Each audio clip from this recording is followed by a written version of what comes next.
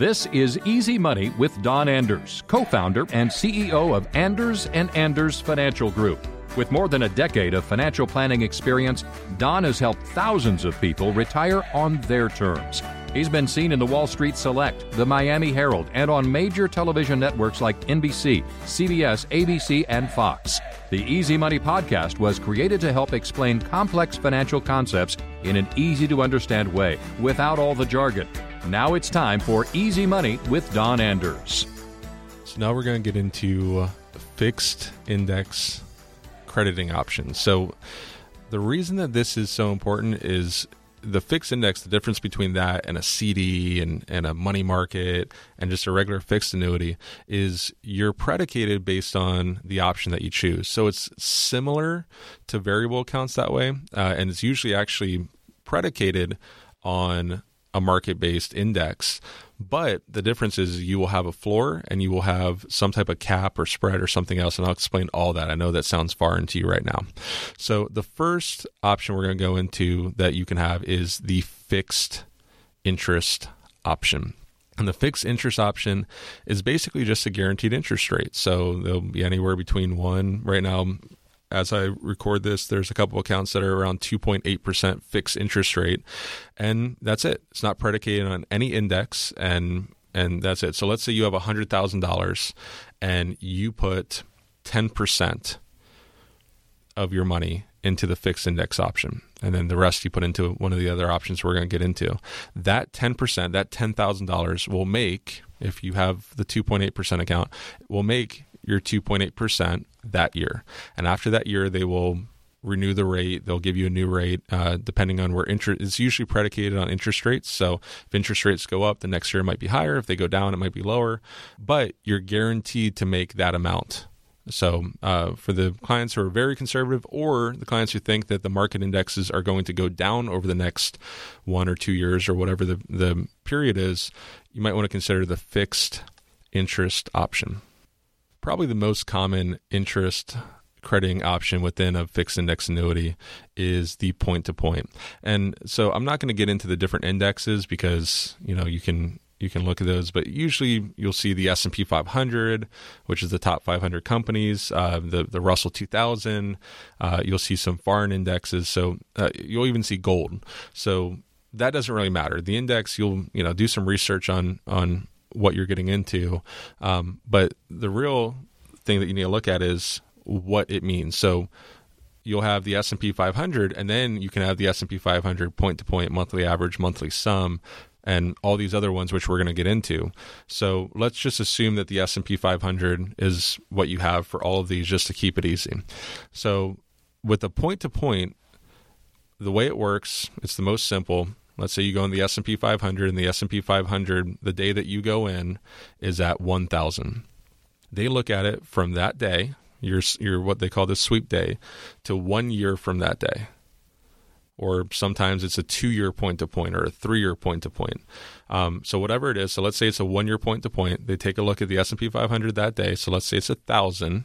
And 1 year from that day, it's 1,100. Well, that's a 10% return. And what they'll do is they will give you a cap, and you will get whatever that cap is. Okay, so let's say it's 5%, assuming that you have a 100% participation rate, which we're going to get into. But if you have a 100% participation rate and you're capped at 5%, that's what you'll get. Now, if it goes negative, you won't lose anything because remember, it's fixed, but you're capped out at whatever your cap is for that year. But they look at it from point A to point B, and that's how they figure out what interest rate you're going to get that year. So assuming, once again, that you have the S&P 500, and let's say that you go with the monthly average. So what does that mean? Well, if it's a 1-year monthly average, they're going to take the S&P 500 every month, what it is every month, and then they're going to divide it by 12. So let's say it's 1,000, then 1,100, and whatever else, and they take the sum of all those. Then they divide it by 12, or if it's 1 year, if it's for 2 years, they divide it by 24. And whatever that amount is, so let's say it's averaged 1,100 and you start at 1,000, that's a 10% return, and then you get up to your cap. Okay. So If your cap's 5 and it's averaged 3, you'll only get 3. But if your cap's 5 and it's averaged 8, you'll get 5. You're capped out there. So the monthly average is very common. It'll usually be a little bit higher, sometimes the same, but a little bit higher than point to point, because point to point is a little bit more consistent, because you could have some ups and downs, some peaks and valleys. But sometimes it's good to diversify that. But that's the way that the monthly average crediting option works. One of the most important features in any crediting option is the participation rate. And the participation rate is key because it can severely limit what you get. So let me explain the way it works. So let's say you have a 5% S&P 500 cap, but you only have a 50% participation rate. That means if the market does 8, you only get 50% of that, so that's 4.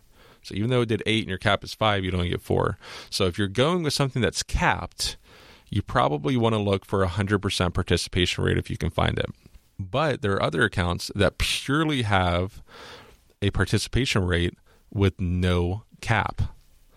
And so I'll give you an example right now. As I record this, there's an account that has a 52% participation rate on the S&P 500 with no cap.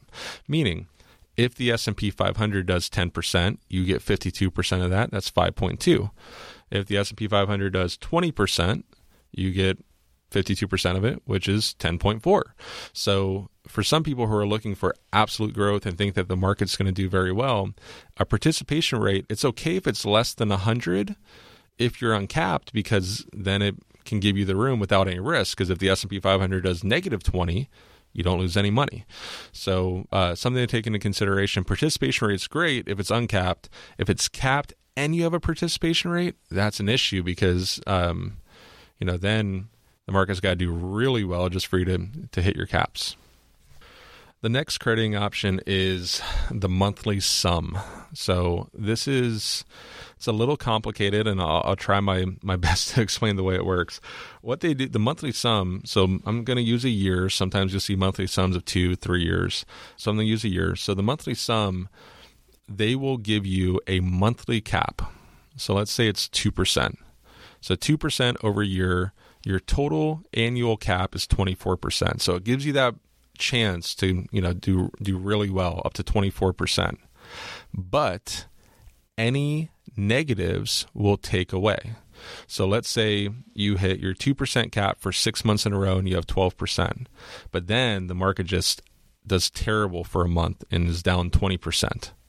Well, now that's negative 20.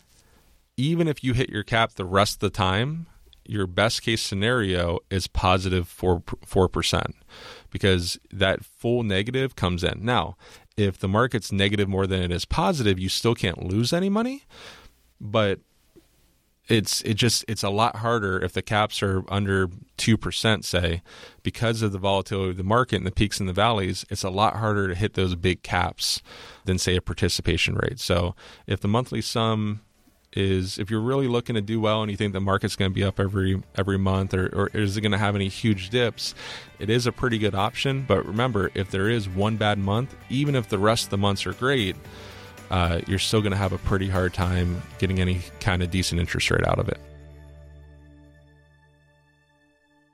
Don Anders is an investment advisor representative and insurance professional. Anders & Anders Financial Group Incorporated is an independent financial services firm, helping individuals create financial strategies using a variety of investment and insurance products to custom suit their needs and objectives. Insurance and annuity product guarantees are backed by the financial strength and claims-paying ability of the issuing insurance company. We are not affiliated with the U.S. government or any governmental agencies. Securities and advisory services offered through Madison Avenue Securities, LLC, member FINRA SIPC, and a registered investment advisor.